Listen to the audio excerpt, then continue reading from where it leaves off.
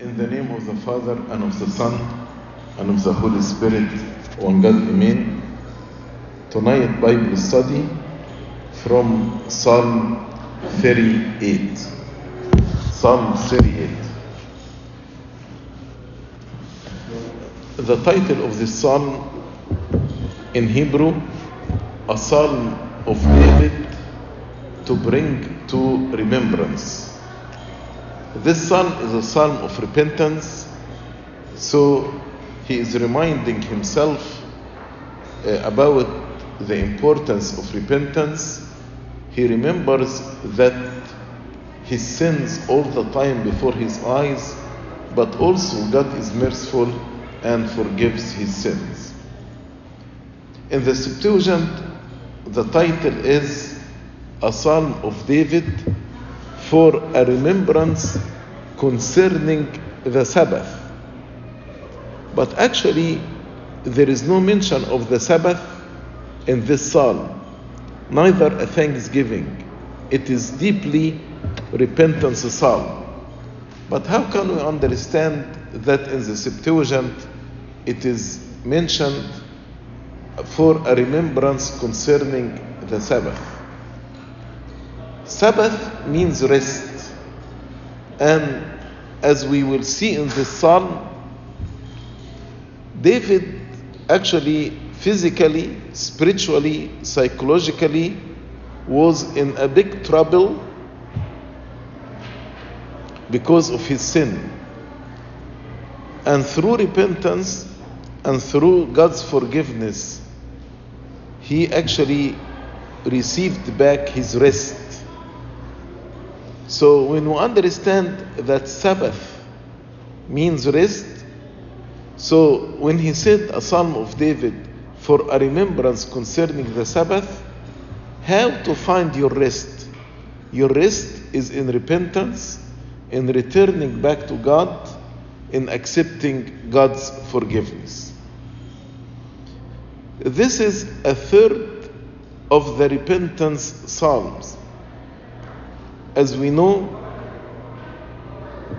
there are 7 repentance psalms: Psalm 6, 32, 38, 51, 102, 130, and 143. And some think that this psalm is written in figurative language to represent trouble heavily pressing upon David as if he was sick. So in this psalm, there are many references to physical illness. But this actually doesn't mean literally that David was physically ill. But this physical illness was written in a figurative language to say how he was very, very troubled in his soul and in his spirit. Others think that it is intended to refer not to David, but to the people of Israel in general as afflicted and persecuted. In general, many scholars say it refers to some severe afflictions which David had after he sinned with Bathsheba. Whatever it was, David deeply repents and asks forgiveness and earnestly beseeches support from God. This psalm is a song full of pain and sadness with guilt, as David felt the painful effects, both physically, spiritually, psychologically, of his sin. In this psalm, we can say that David was quite aware of 2 things: the evil of his own sin and God's displeasure or great displeasure when we sin. The psalm is 22 verses. We can classify the psalm into 3 sections. From verse 1 to 8, description of his physical and mental sufferings. From 9 to 14, the forsaking of friends and the threats of the enemies.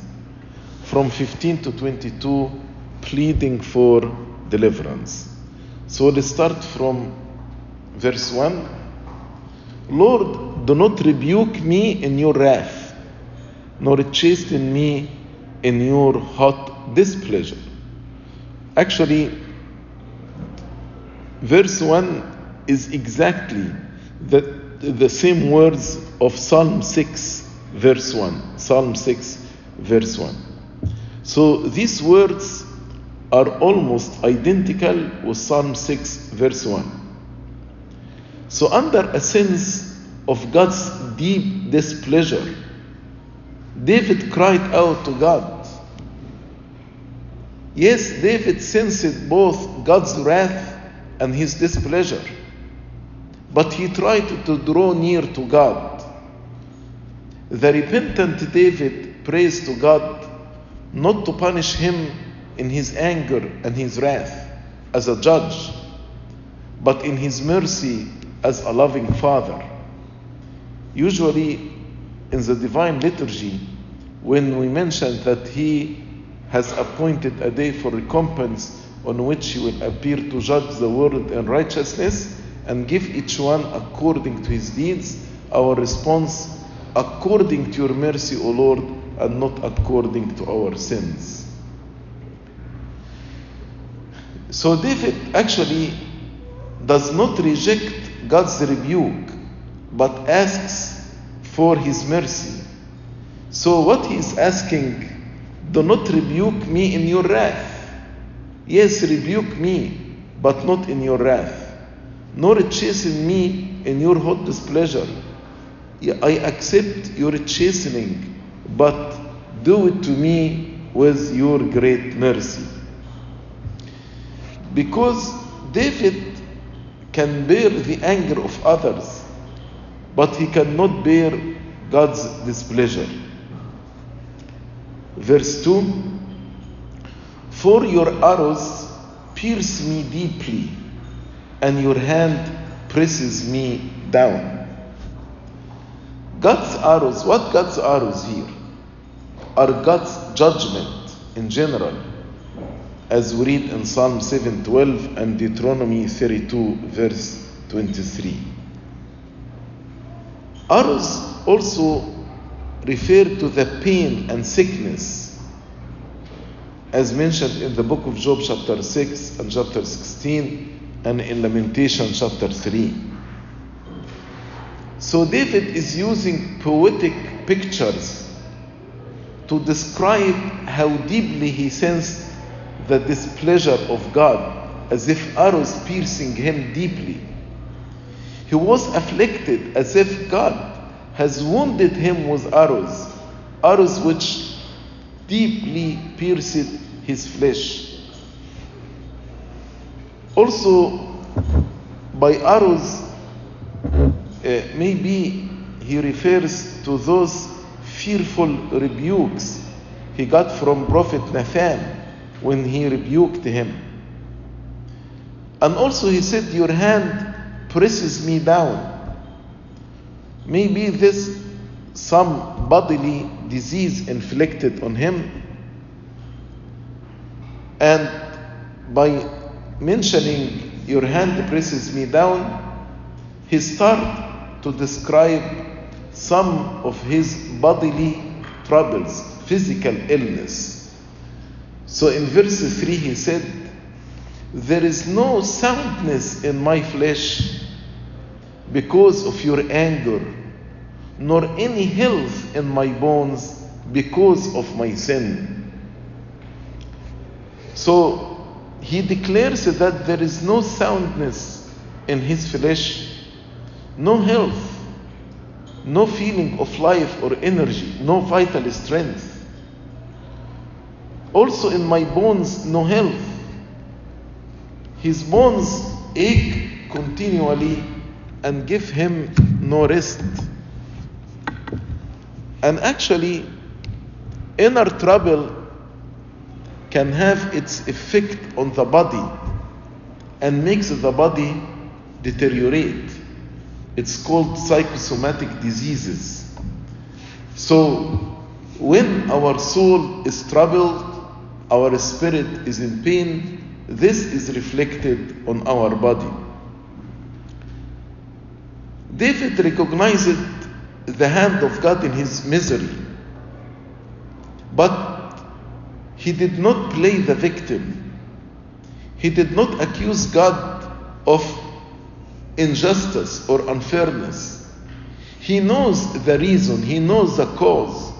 He knew it was because of his sins, his iniquities, and his foolishness. As he said, because nor any health in my bones because of my sins. Because of my sins. So David was miserable, but he did not have the victim mentality, because he knew for sure that his sins were the cause of his crisis. That's why in verse 4 he said, "For my iniquities have gone over my head." My iniquities have gone over my head. Like a heavy burden, they are too heavy for me. My iniquities have gone over my head. He admits that his sins are so numerous, so great, he is overwhelmed by them. They are heavy, like heavy burden. They are too heavy. David felt oppressed under the weight of his sins. Yes, the sins one commits have an effect in soul, in body, and in spirit. It is foolish to forsake the way of righteousness and allow sin to get dominion over us. That's why he said, "My wounds are foul and festering because of my foolishness." So he admits that to stray away, to drift away from the way of righteousness, it is foolishness. That's why he hoped that an honest and heartfelt confession of his misery would move God's compassion. As we read in the Bible, if we confess our sins, he is faithful to forgive them. Verse 6, "I am troubled, I am bowed down greatly. I go mourning all the day long, all the day long." So the pain of David's sin affected him in almost every way. He was bent, bowed down. He struggled and twisted in pain as a result of his iniquities. Bowed down also, we can understand it, he was brought low to be depressed with pain, grief, and sorrow. As if he is saying, on account of my sins, I was crushed and bowed down. And also, I mourned my sin all the day. I experienced this sorrow, as if I am walking all the day with these signs of grief and heavy sorrow. Because of his shame, he did not dare to look up to heaven. He is bowed down. And thus, humble, he is forced to look upon the ground. And for all these reasons, he go mourning all the day long. It's like the tax collector in the parable of the Pharisee and tax collector. He actually did not dare to look up to heaven, but he bowed down and beat his chest and said, "God have mercy upon me, O sinner." We can see the same picture here. "For my loins are full of inflammation, and there is no soundness in my flesh. So the psalmist probably proclaims that man's haughtiness leads to sin, pride leads to sin. Then sin humiliates him in his depth and bends his soul down to dust. And God in his love allows for rebuke and discipline to reveal to us humiliation caused by sin. And this will make us return back to our Savior and lift our heads to the Lord. And in his 7 said, for my loins suffered inflammation. Maybe he was referring literally to problem with his kidneys, or maybe loins refer to the rebuke or the conviction of our conscience. So his disease was so deep-rooted that there did not seem to be any soundness in his flesh. The whole body seemed to be diseased. Verse 8, I am feeble and severely broken. I groan because of the turmoil of my heart. So now David discovered the outcome of his sins, how his sins destroyed his soul, body, and spirit. And if he did not repent, sin may deny him the enjoyment of eternal glory. That's why his groaning turned it into cry outs of true repentance coming out of his heart. And he said, I am feeble, severely broken. I am broken in body, in spirit and soul. I am weakened by the affliction. Even my faith now is weak. We read about David in 2 Samuel chapter 23 verse 1 that he is the sweet psalmist of Israel. But here, with his great honesty, we can see how David is groaning before God and men, composing a bitter psalm describing his misery in terms that are very strong. Then in verse 9, he said, Lord, all my desire is before you. My sighing is not hidden from you. So, having said that the groanings of his heart caused him to suffer all this pain and to be sorrowful, now he tells us to whom these groans were directed. They are not directed to men, but they are directed to God, who searches the hearts and who knows what the Spirit desires. And verse 9 considered the first indication of hope in this psalm. The psalmist said, all my desire is before God, and he feels that God is considering his desire.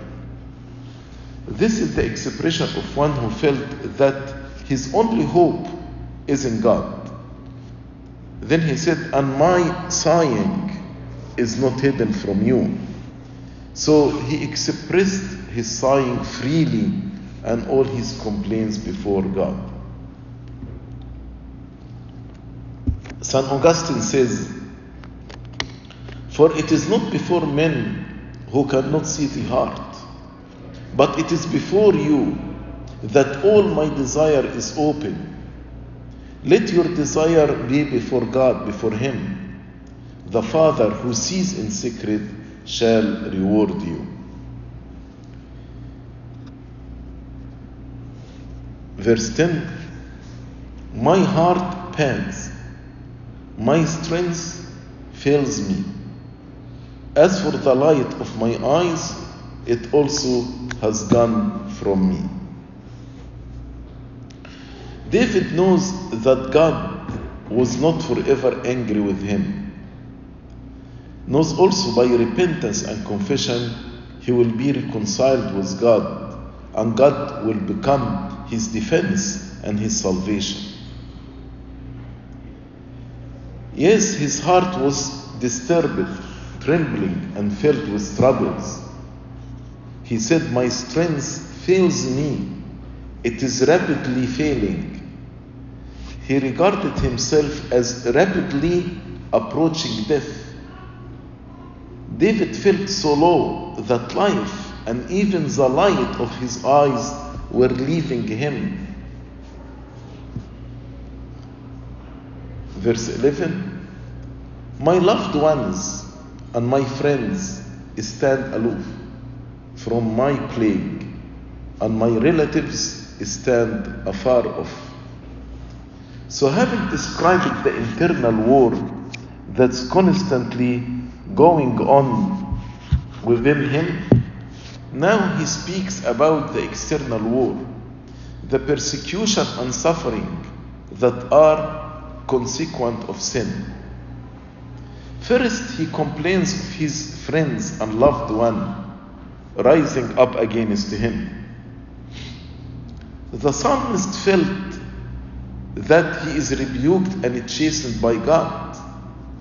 So he looked around him for comfort and sympathy from his friends, but they hold aloof, draw away, and desert him.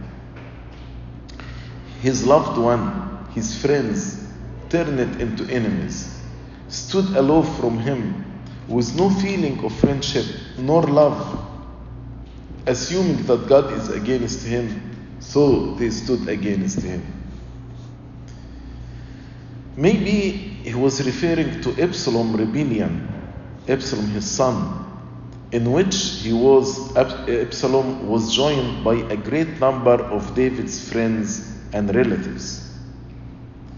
Those such Absalom and his companions pressed in upon him, upon David, to put him to death. His own servants and soldiers did not protect him and stood aloof from him. So David's misery was unrelieved by either friends or relatives. His loved ones either did not care or could not help him. So David also endured worse than the lack of support from friends and relatives. He faced determined enemies who constantly plotted against his destruction, as we read in verse 12. "Those also who seek my life lay snares for me. Those who seek my hurt speak of destruction and plan deception all the day long." So David complained from the malice of his enemies, who used the chance of his illness and troubles to seek his soul, to destroy his life completely, even using lies and slanders. What David suffered from his own people is a prophecy about what the Lord Jesus Christ himself suffered. For the Lord Jesus Christ, his own came against him. For example, his disciples escaped at the moment of his crucifixion. Peter, James, and John could not stay awake with him on the night of his crucifixion. As the enemies laid a snare for David, the same Satan also lay snares for the souls of men, and the Jews did the same with the Lord Jesus Christ, and the wicked men do the same with the saints. Then David in verse 13, he said, "But I, like a deaf man, do not hear. I am like a mute who does not open his mouth. David was so depressed and afflicted that he felt powerless to say a word to respond to these attacks. His inability to defend himself meant that he needed God more than ever. For him, the only hope was God. And all these are true. If you remember the story of Shammai in 2 Samuel verse 16, when Shammai railed against David and called him bloodthirsty man, David actually bore it with the most incredible patience. He did not allow one of his followers to harm Shammai or to reprove him. And thus it was literally true that he was like a deaf man, do not hear, like mute who does not open his mouth. David was like a man who is unable to answer, to warn, or to rebuke an adversary. And the feeling in verse 13 is repeated in verse 14 to show the greatness of his patience and self-restraint. Verse 14, thus I am like a man who does not hear, and in whose mouth is no response. And again, verses 13 and 14 are prophecy about the Lord Jesus Christ, as we read in Isaiah 53:7. He was oppressed and he was afflicted, yet he opened not his mouth. He was led as a lamb to the slaughter, and as a sheep before its shearers is silent, so he opened not his mouth. Verse 15, for in you, O Lord, I hope. You will hear, O Lord my God. He acted in patience because he trusted God and he put all his hope in God. He committed his whole problem to God. So David chose to allow his affliction to push him toward God instead of pulling him away from God, because God was his only hope. And always God is our only hope. Unfortunately, some of us, when we get into trouble, we pull away from God, although the right response is to turn back to God. David believed that God would take care of his reputation and he would defend and forgive him.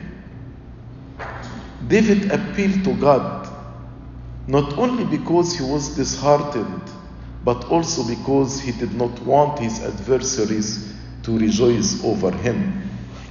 As we read in verse 16, for I said, hear me, lest they rejoice over me, lest when my foot slips, they exalt themselves against me. So, in praying to God not to let his enemies exalt over his fall or to magnify themselves over him with hurtful words and mockery when his foot slips.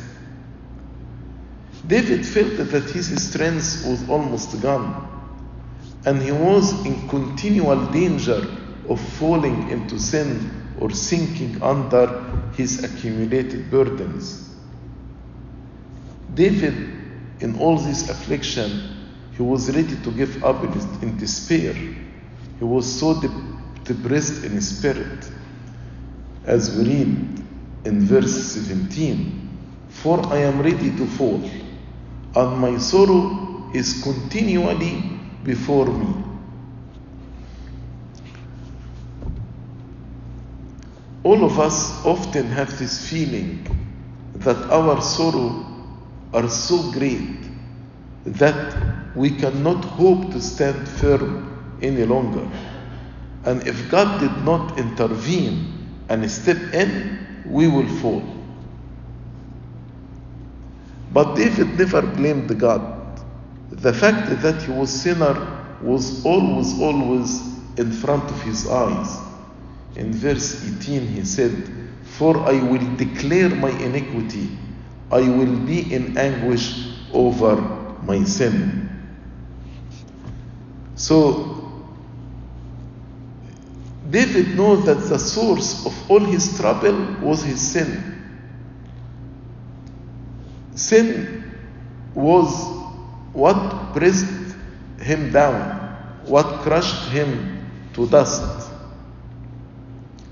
So David raised his prayer and supplication to God, not to relieve him from his tribulation, but to forgive his sins. So he knows that he committed sin. He was confessing his sins. He was so willing to reveal his sin. He said, "I will declare my iniquities." He is not concealing his sins.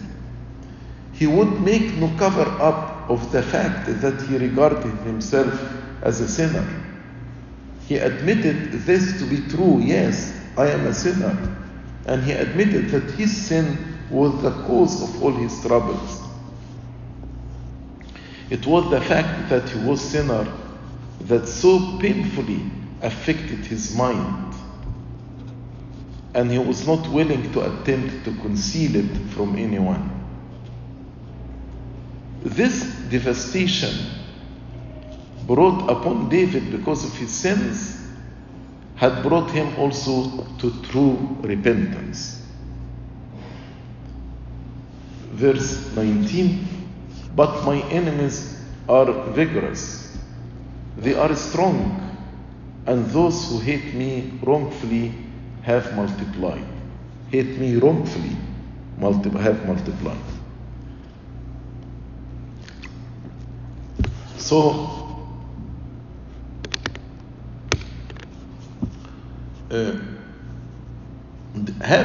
having explained the reason why he thought proper to remain silent and deaf before his enemies, he contrasts his patience with the malice of his enemies. He was like deaf and mute, but his enemies were so malice. David did not return evil for evil, as we mentioned in the story of Shammah ibn Gira. But his enemies, on the contrary, returned evil for good. And they enjoyed their life, they exalted and were strengthened. David was weak and near to death. They were in full strength and health. And they could take advantage of his weakness. And he could not resist them because he was no match for them. In every aspect, they had the advantage of him. And David prayed, therefore, for divine intervention on his behalf. Without divine intervention, he cannot resist his enemies. So David tried to move God to deal more mercifully with him. He said, "My enemies have increased in number." And David appealed to God for help because they were against him for no good reason. He said, "Those who hate me wrongfully, there is no reason for them to be against me." And the underlying reason why they were against him, because he followed good, because he was a righteous man. As we read in verse 20, "Those also who render evil for good, they are my adversaries because I follow what's good." So because he followed what's good, that's why they were his adversary. We may be very humble before God and acknowledge that we deserve all that God brings upon us, because all of us are sinners before God. And yet at some time we may be aware that we have done no wrong to men. Yes, we sinned to God like David, but we did no wrong to men. And that their conduct toward us is wholly undeserved. Then the psalm closes with beautiful cry. In verse 21 he said, "Don't forsake me, O Lord. O God, be not far from me. Don't forsake me, O Lord. O my God, be not far from me." So this heartfelt cry, that's what David wanted from God. He wanted to feel the presence of God more than anything. David seems to have been under divine abandonment, as if God forsook him, and has an anxiety that God has completely forsaken him. Now he is pleading, "Please God, don't forsake me. My friends, my loved one had forsaken me. My own strength failed me and left me. Now I am asking you, don't forsake me. Do not forsake me, O Lord, O my God, be not far from me." And the last verse, "Make haste to help me, O Lord, my salvation." Make haste. And actually God helped his people when none else can help. So David pressed his need before God with urgency. "Don't wait. I want you to come right now." And he looked at God as his only salvation. He said, "O Lord, my salvation, you are my only salvation." So this prayer, the last verse reflected that it was a prayer of faith. He saw that his salvation was in the Lord and in no other, friends, relatives, no one. And though he had been and was in such low condition in body, soul, and spirit, yet his faith was not lost. It's obvious that the psalmist was not in despair. He called God my salvation. Because if he was in despair, he would not use the last verse in this psalm, which is the high point of his whole prayer. So the effect of the trials that come upon us, as came upon David, the purpose is to lead us to cry more earnestly to God. The sorrow and pain should lead us to God. Trouble never accomplishes its proper effect unless it leads us to God. And anything actually that eventually will lead us to God is considered a gain at the end. This actually concludes Psalm 38. As I told you, this psalm is one of 7 psalms of repentance. Glory be to God forever and ever. Amen.